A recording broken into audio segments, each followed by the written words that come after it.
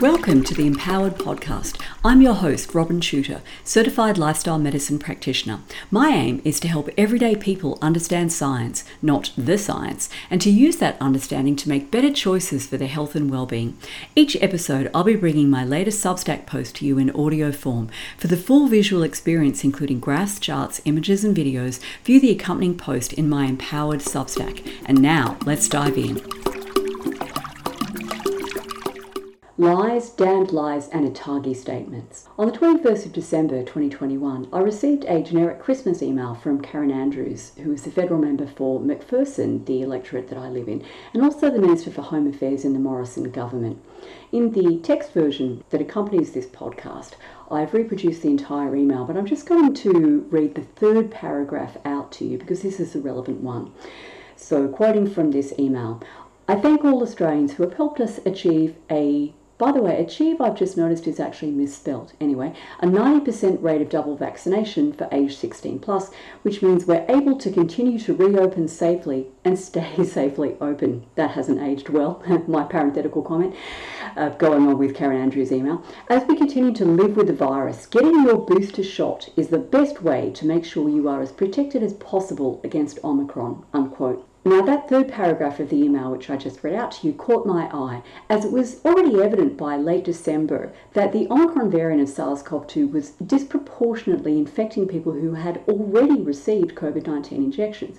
For example, the Danish State Serum Institute published a table. Again, I've reproduced this in the text version of this article, dated 17th of December 2021, indicating that 91% of Danes infected with the Omicron variant had received at least one dose of the COVID-19 injection, with nearly 80% double jabbed. And you'll see from this table that 10.3% of those who tested positive to the Omicron variant had received a booster, 78.7% were fully vaccinated, only 9% were completely unvaccinated, and 2% had received their first dose. Then there's data that appeared in sheet 1B of a document. Again, I've reproduced the data in the text version. This was published on the 21st of December 2021 by the UK Office for National Statistics, the ONS.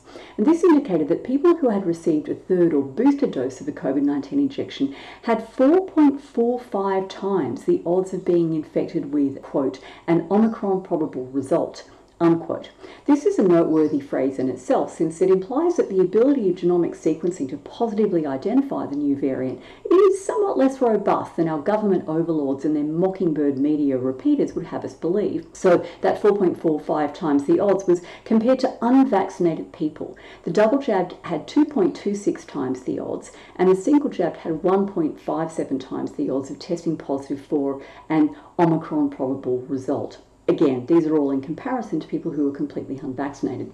Now, granted, these UK data do have a small sample size and very wide 95% confidence intervals, but the trend comports with the Danish data, indicating that Omicron is a variant of the vaccinated. Consequently, I sent the following reply to Karen Andrews on the 1st of January of 2022. Reading from my own email. Dear Ms. Andrews, could you please provide scientific evidence for the statement in your email sent 21 December 2021 that, quote, as we continue to live with the virus, getting your booster shot is the best way to make sure you are as protected as possible against Omicron, unquote.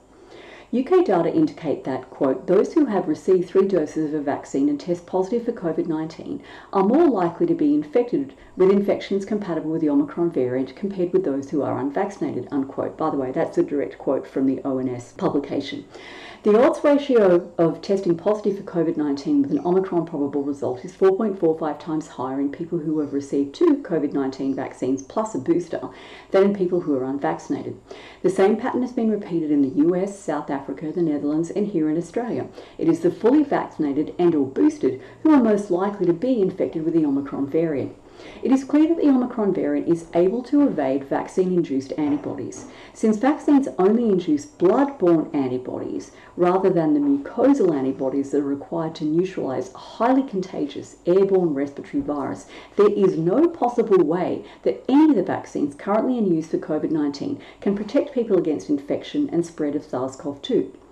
Do you have evidence that contradicts the above-cited scientific references? If not, then you are guilty of circulating medical misinformation to your constituents, of whom I am one, and I will be making sure that this becomes publicly known.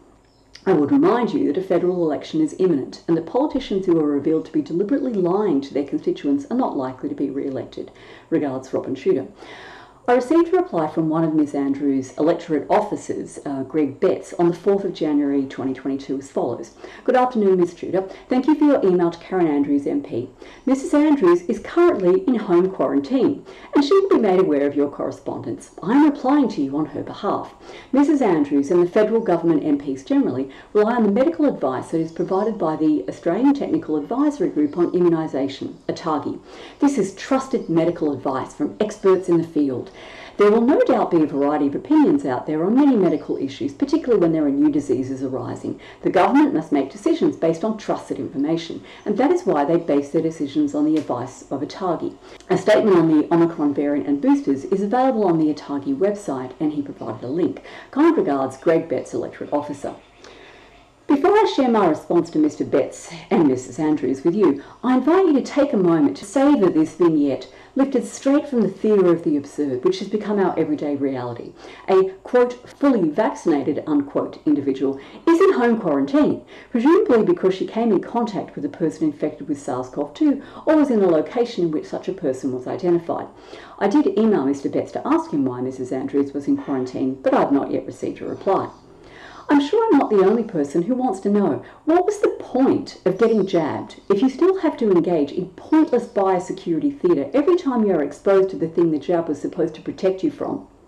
It is an established principle of epidemiology that contact tracing can only delay the entry of a highly contagious respiratory virus into a community, not prevent it altogether, and that it is only useful in the early stages of an outbreak before community transmission becomes established. For example, discussing contact tracing in the context of influenza, a viral respiratory infection with a very similar mode of transmission to SARS-CoV-2, the US Centers for Disease Control and Prevention, the CDC, concluded that, quote, there is no obvious rationale for the routine use of contact tracing in the general population for control of pandemic influenza, unquote. The Africa Centers for Disease Control and Prevention recommends ceasing contact tracing once sustained transmission is underway. I've reproduced a page from their publication in the article, and I'll just read the advice for phases 3 and 4 to you. So phase 3, which is defined as an advancing outbreak, is characterized by localized outbreaks start to merge. One or more cases or deaths occur outside known transmission chains. Sustained person-to-person transmission, multiple generations in transmission chains. Cases are detected among severe acute respiratory illness case with no known exposure. And the aim in phase 3 is to delay transmission, to delay and reduce outbreak peak and burden on health services. The advice is to halt contact tracing in all outbreak areas and to trace contacts only in districts reporting first cases where containment might still be possible or among high-risk vulnerable contacts. Phase 4, which is defined as a large outbreak with nationwide transmission, is characterised by widespread sustained community transmission. Multiple generation transmission chains can be identified, but most cases occurring outside of chains. Community-wide transmission throughout all or nearly all of the country.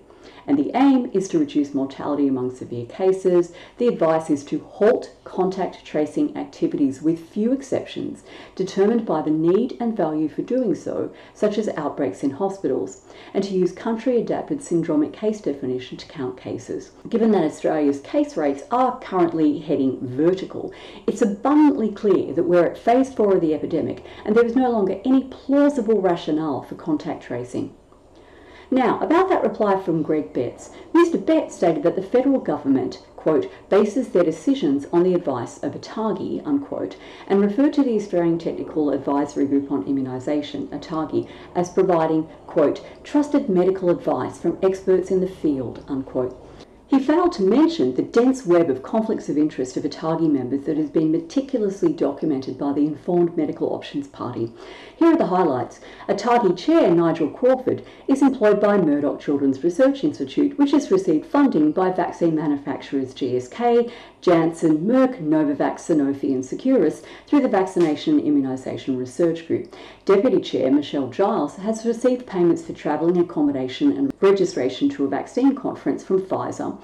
Co-chair Christopher Blythe has received funding from Pfizer. Co-chair Alan Cheng is director of Alfred Health, which has received payments from Merck, GSK, Gilead, BioCryst and George Clinical, all of which are involved in vaccine manufacturing.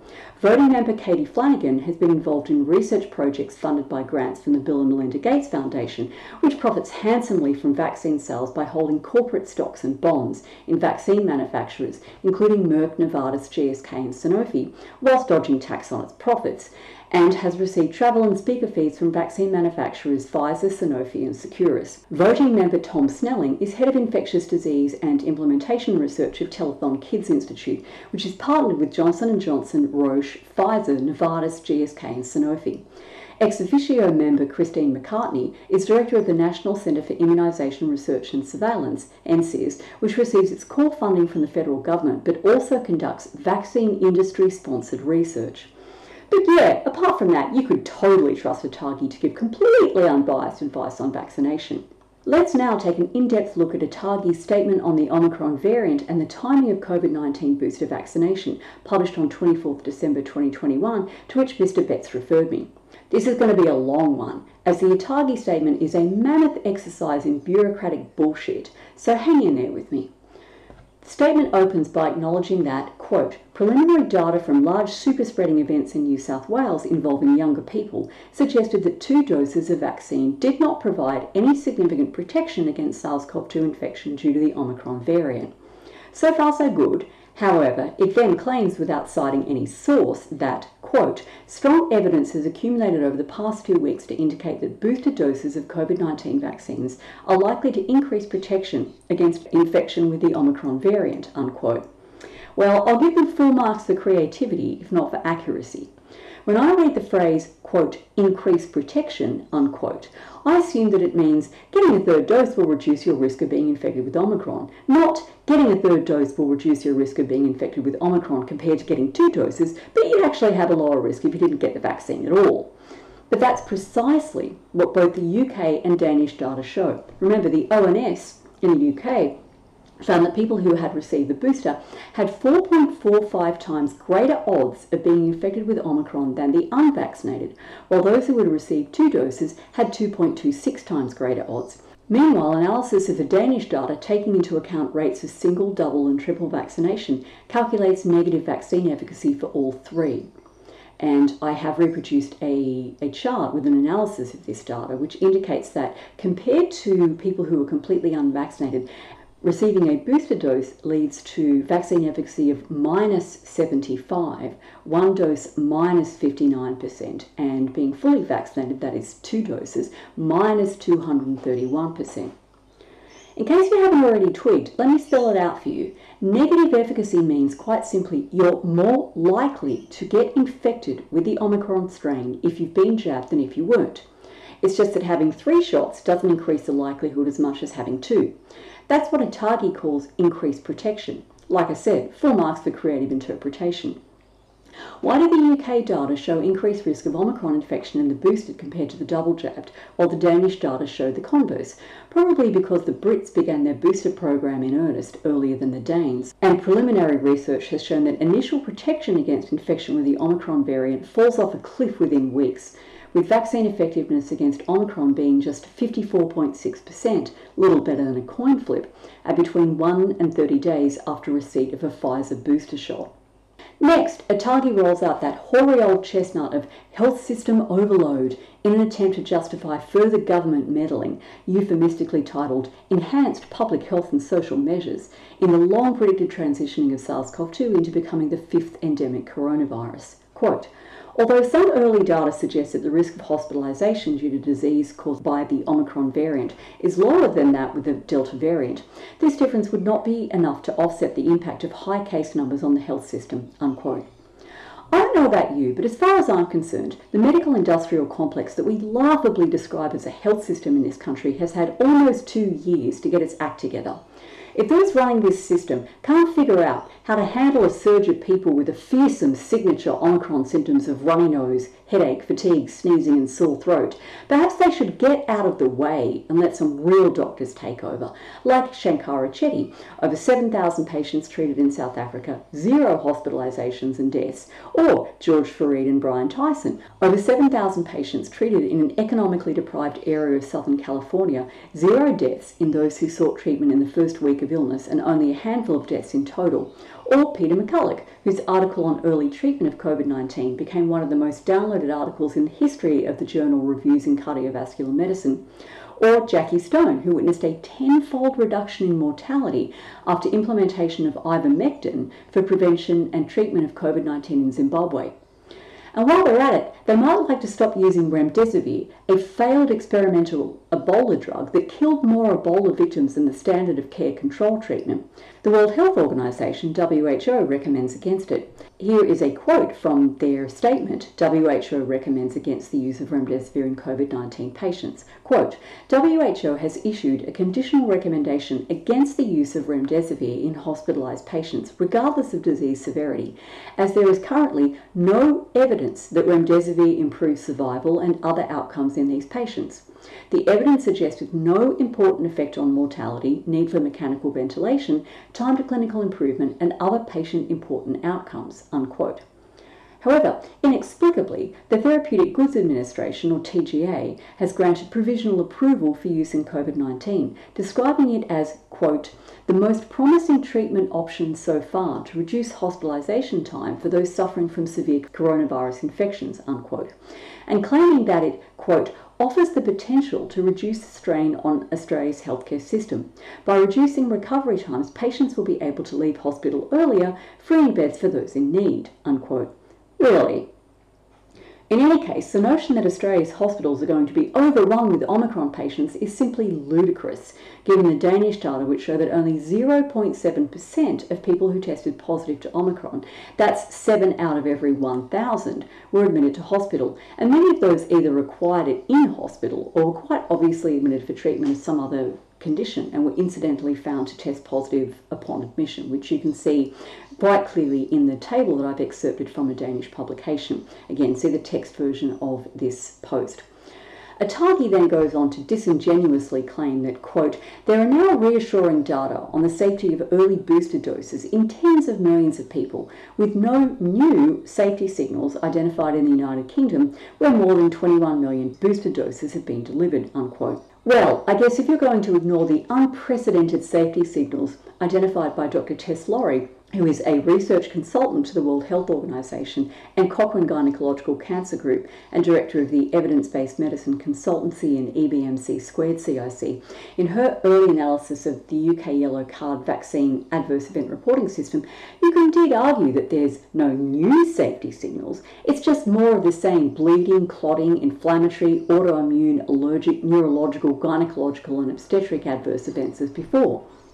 Shockingly, further along in the statement, ATAGI shrugs off concerns about vaccine-induced myocarditis with the following statement, which I imagine is supposed to be reassuring. Quote, preliminary data from people who received a Pfizer booster vaccine at least 5 months after a Pfizer primary course suggests that the risk of myocarditis is not higher after the booster dose than after the second dose, unquote. It's not higher, which presumably means it isn't any lower, or they would have said so. And that means ongoing risk for millions of healthy younger Australians who have virtually no danger of getting seriously ill from COVID-19 itself, but have been coerced into taking an mRNA COVID injection to keep their job, school or university enrolment or social life. And in fact, since the ATAGI statement was published, British researchers have released data which demonstrate that for males younger than 40, there is indeed a dramatic increase in the risk of developing myocarditis after a third or booster dose of the Pfizer injection, and this risk far outweighs the risk of developing myocarditis from infection with SARS-CoV-2. The British researchers examined data from over 42 million Britons over the age of 13, drawing on multiple databases tracking vaccination, SARS-CoV-2 infection status, hospital admissions and mortality. In other words, it was a huge and comprehensive study. The researchers found that for men under 40, testing positive to COVID-19 approximately doubled the risk of being diagnosed with myocarditis. The incident rate ratio, or IRR, was 2.02. In comparison, the risk of myocarditis went up by 66% over baseline risk with the first Pfizer shot, 241% with the second Pfizer shot, and 660% with the third Pfizer shot. For the Moderna shot, risk of myocarditis rose 134% with the first shot and 1,552% with the second shot. They did not have sufficient data on third shots of the Moderna injection. For the AstraZeneca shot, risk of myocarditis did not increase with the first shot, but was 157% higher with the second shot. Even more importantly, buried in a supplementary table, the researchers disclosed the death rates of people admitted to hospital for treatment of myocarditis within 1 to 28 days of either receiving a COVID-19 injection or testing positive for SARS-CoV-2. These death rates were 24.5% after the first AstraZeneca shot, 7.9% after the second AstraZeneca shot, 15% after the first Pfizer shot, 10.5% after the second Pfizer shot, 20.5% after the third Pfizer shot, compared to only 6.8% after testing positive for SARS-CoV-2. So much for COVID-19 itself being more dangerous than the injections when it comes to myocarditis. Clearly, injection-related myocarditis is more deadly than infection-related myocarditis. Bear in mind also that a substantial percentage of those in the study had already had COVID-19 before they received a COVID-19 injection, ranging from 27% of people who got the Pfizer shot through to 45% of those who got the Moderna shot. And systemic adverse events are more common in people who get a COVID-19 injection after they've already recovered from infection with SARS-CoV-2. Unfortunately, the study authors did not tease out several relevant categories which would help identify whether antibody-dependent enhancement, ADE, which I discuss further on in this podcast, or related phenomena are contributing to the occurrence and severity of myocarditis. And these relevant categories are myocarditis-related deaths in people who received a COVID-19 injection after recovering from COVID-19, myocarditis-related deaths in people who developed myocarditis during a breakthrough infection, and myocarditis-related deaths in unvaccinated people who got infected with SARS-CoV-2. Until such investigations are done, it is the height of irresponsibility, indeed it is arguably malfeasance, for ATAGI to recommend booster shots for all Australian adults. The statement continues, quote, ATAGI expects that booster vaccination alone will not be sufficient to avert a surge due to Omicron. However, maximising booster coverage by expanding eligibility and encouraging high uptake, in combination with enhanced public health and social measures, may prevent a large surge in case numbers, hospitalisations and deaths, unquote. No, booster vaccination will most assuredly not avert a surge due to Omicron, no matter how high the uptake, as we can clearly see by examining the UK's experience. They have the highest new confirmed case count since the pandemic began, and they've administered 25,477,345 booster doses to a population of 68,430,562 people, and 96% of their sequenced cases are now identified as Omicron. As for hospitalisation, South Africa, in which 94% of sequence samples are now the Omicron variant, is seeing falling hospitalisation rates despite not imposing any restrictions during the Omicron surge and having substantially less than half the vaccination rate of the UK. So in the UK, a total of 76% of the population has received at least one COVID-19 injection, with 70% being double jabbed. Whereas in South Africa, a total of 32% of the population has received at least one injection, with only 27% being double jabbed. Deaths also remain low in both countries, regardless of their widely divergent vaccination status. Just in case you miss the significance of that last point, let me spell it out for you. Omicron caused a massive spike in cases in South Africa and is now that country's overwhelmingly dominant variant, which clearly means that it is infecting both injected and uninjected individuals. However, with only 27% of the population double jabbed and 32% partially vaccinated, a relative handful of cases are severe enough to require hospitalisation, and the case fatality rate is lower than during any previous phase of the pandemic. ATAGI is playing fast and loose with the truth. Vaccination status has no bearing on mitigating the severity of the Omicron variant. It's just an inherently benign variant, most likely because it has mutated to preferentially infect the upper airways, which are out of reach of the blood-borne antibodies induced by COVID-19 injections, while replicating poorly in the lungs, where it could be neutralized by those injection-induced antibodies. These properties of Omicron make it substantially more infectious than previous variants, but also substantially less dangerous. Moving on to recommendations, ATAGI urges expanding the availability of booster doses to all adults aged over 18 and shortening the minimum interval between second and third doses from 5 months to 4 months and then to 3 months. Its justification for this recommendation is that, quote, an earlier booster dose is expected to reduce the risk of symptomatic infection, severe illness and death from COVID-19. In combination with enhanced public health and social measures, it is also expected to mitigate the impacts of COVID-19 on the health system and its broader impacts on the community.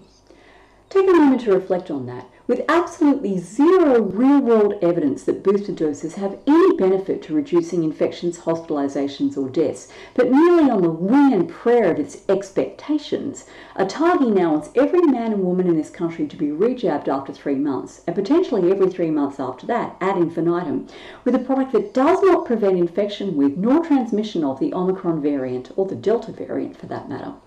Not only is there no evidence of benefit of this strategy, there is also no evidence of its safety. Aside from the deluge of adverse event reports that dwarf those of any previous vaccine, there are significant concerns about repeatedly revaccinating large swaths of the population, which have not yet been addressed by scientific research, including but not limited to high zone tolerance, which in essence results in the immune system being rendered incapable of responding to a particular viral antigen, because it has been exposed to a large dose of that antigen, for example, through either mRNA or viral vector vaccines, that shuts down the immune cells specific to the antigen. The result of high zone tolerance occurring would be unchecked infection with SARS-CoV-2 and possibly other closely related coronaviruses. Secondly, original antigenic sin, which is a type of programming of the immune system by its first exposure to a particular antigen. When it subsequently encounters a similar pathogen, it attempts to respond using the same strategy as it used to defeat the first pathogen, but this response will be ineffective if the new pathogen has evolved different strategies to establish infection. All COVID-19 injections are based on the original Wuhan strain of SARS-CoV-2, which is now extinct, having been replaced by a series of variants with increasingly numerous mutations. If programmed by the injection to only combat the Wuhan strain, the immune system may be incapable of defending the body against significantly different variants. And thirdly, antibody-dependent enhancement, in which a vaccine can prime the immune system to produce an excessive inflammatory response when subsequently exposed to the pathogen, causing organ damage and potentially death. Antibody-dependent enhancement has scuttled all previous attempts to develop vaccines for both human and animal coronaviruses. In the absence of evidence that these aberrant immune responses to repeated revaccination will not occur, ATAGI's recommendation is highly irresponsible. The precautionary principle, which holds that the onus to prove an intervention is safe, is on those recommending the intervention, has been completely abandoned by these so-called medical experts. ATAGI further recommends that, quote, pregnant women aged 18 or older who received their primary COVID-19 vaccination course 4 or more months ago are recommended to have a booster dose. When practical and in line with the broader community, this interval should be brought forward to 3 months. ATAGI recommends using either the Pfizer or Moderna products as booster doses, yet the product information for the Pfizer injection, Comirnaty, hosted on TGA's website states the following, quote, there is limited experience with use of Comirnaty in pregnant women. Administration of Comirnaty in pregnancy should only be considered when the potential benefits outweigh any potential risks for the mother and fetus. The wording of the Moderna injection Spikevax product information in relation to pregnancy is virtually identical. ATAGI stresses the urgency of booster doses for people whose work brings them in close contact with individuals who are vulnerable to severe outcomes from SARS-CoV-2 infection because these, quote, workers may transmit the virus to others with increased risk of severe disease such as aged or disability care facilities, unquote.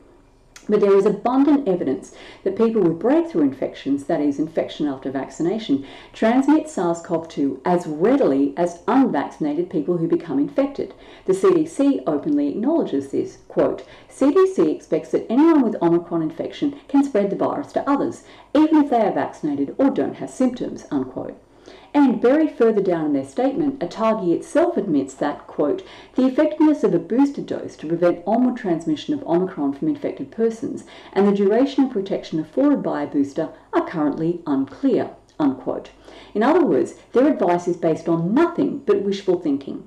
There is simply no scientific rationale for recommending boosters of a product that does not reduce the risk of virus transmission to healthcare workers, or indeed any other category of people, and it is indefensible for ATAGI to make such a recommendation without providing supporting evidence of both efficacy and safety. ATAGI goes on to claim that, quote, strong evidence suggests that booster doses of COVID-19 vaccines may enhance protection against symptomatic disease due to the Omicron variant. This is primarily based on in vitro, which literally means in glass, meaning not in a living body, in vitro studies of neutralizing antibodies, demonstrating that the decreased binding seen with the Omicron variant compared with ancestral strains can be overcome by increasing antibody concentrations with a booster dose.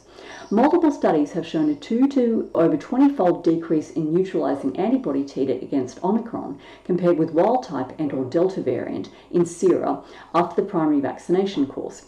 Studies demonstrate that neutralizing antibody titers are higher against Omicron following a booster dose of an mRNA vaccine, unquote.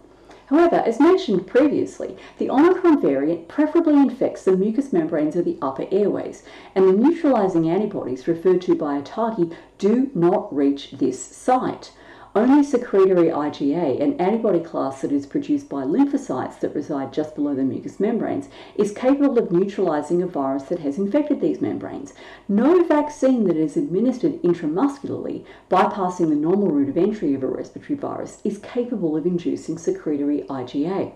COVID-19 injections cannot prevent symptomatic disease induced by a variant that almost exclusively colonizes the upper airways, and it's simply inexcusable for ATAGI to torture data from in vitro studies into confessing that they likely will. Whose interest does ATAGI serve? The advice issued to the federal government by ATAGI clearly favours the interests of the vaccine industry rather than the health and well-being of Australians.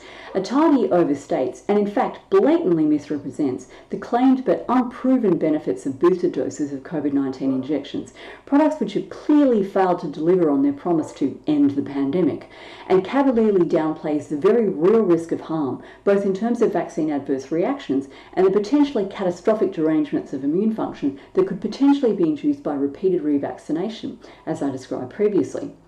Politicians who almost invariably lack scientific training are easily duped by such advice, which more often than not aligns with the policy directions that they themselves favour as a result of intense lobbying activities by the pharmaceutical industry. COVID-19 vaccine manufacturers have pulled out all stops in their lobbying efforts to have their products approved in Australia, and no wonder. They have a government-guaranteed market, zero advertising costs, and total legal indemnity from being sued if their products harm or kill anyone who takes them. While politicians scramble for both political advantage and personal favours from deep-pocketed lobbyists, and vaccine manufacturers stuff their coffers with taxpayer-funded, liability-free profits, the big loser is the Australian public, which has been railroaded into accepting ineffective and unsafe products whilst being denied evidence-based early treatments with safe, cheap generic drugs and nutraceuticals. And so, Mr. Greg Betts, electorate officer for Karen Andrews, I do not agree that ATAGI statements constitute trusted medical advice from experts in the field. Instead, they are a tissue of misrepresentations, distortions, strategic omissions, and outright lies. Prove me wrong. Thanks for listening. If you enjoyed this episode, please share it with a friend and on your socials, and make sure you subscribe to my Empowered Substack so you never miss a post.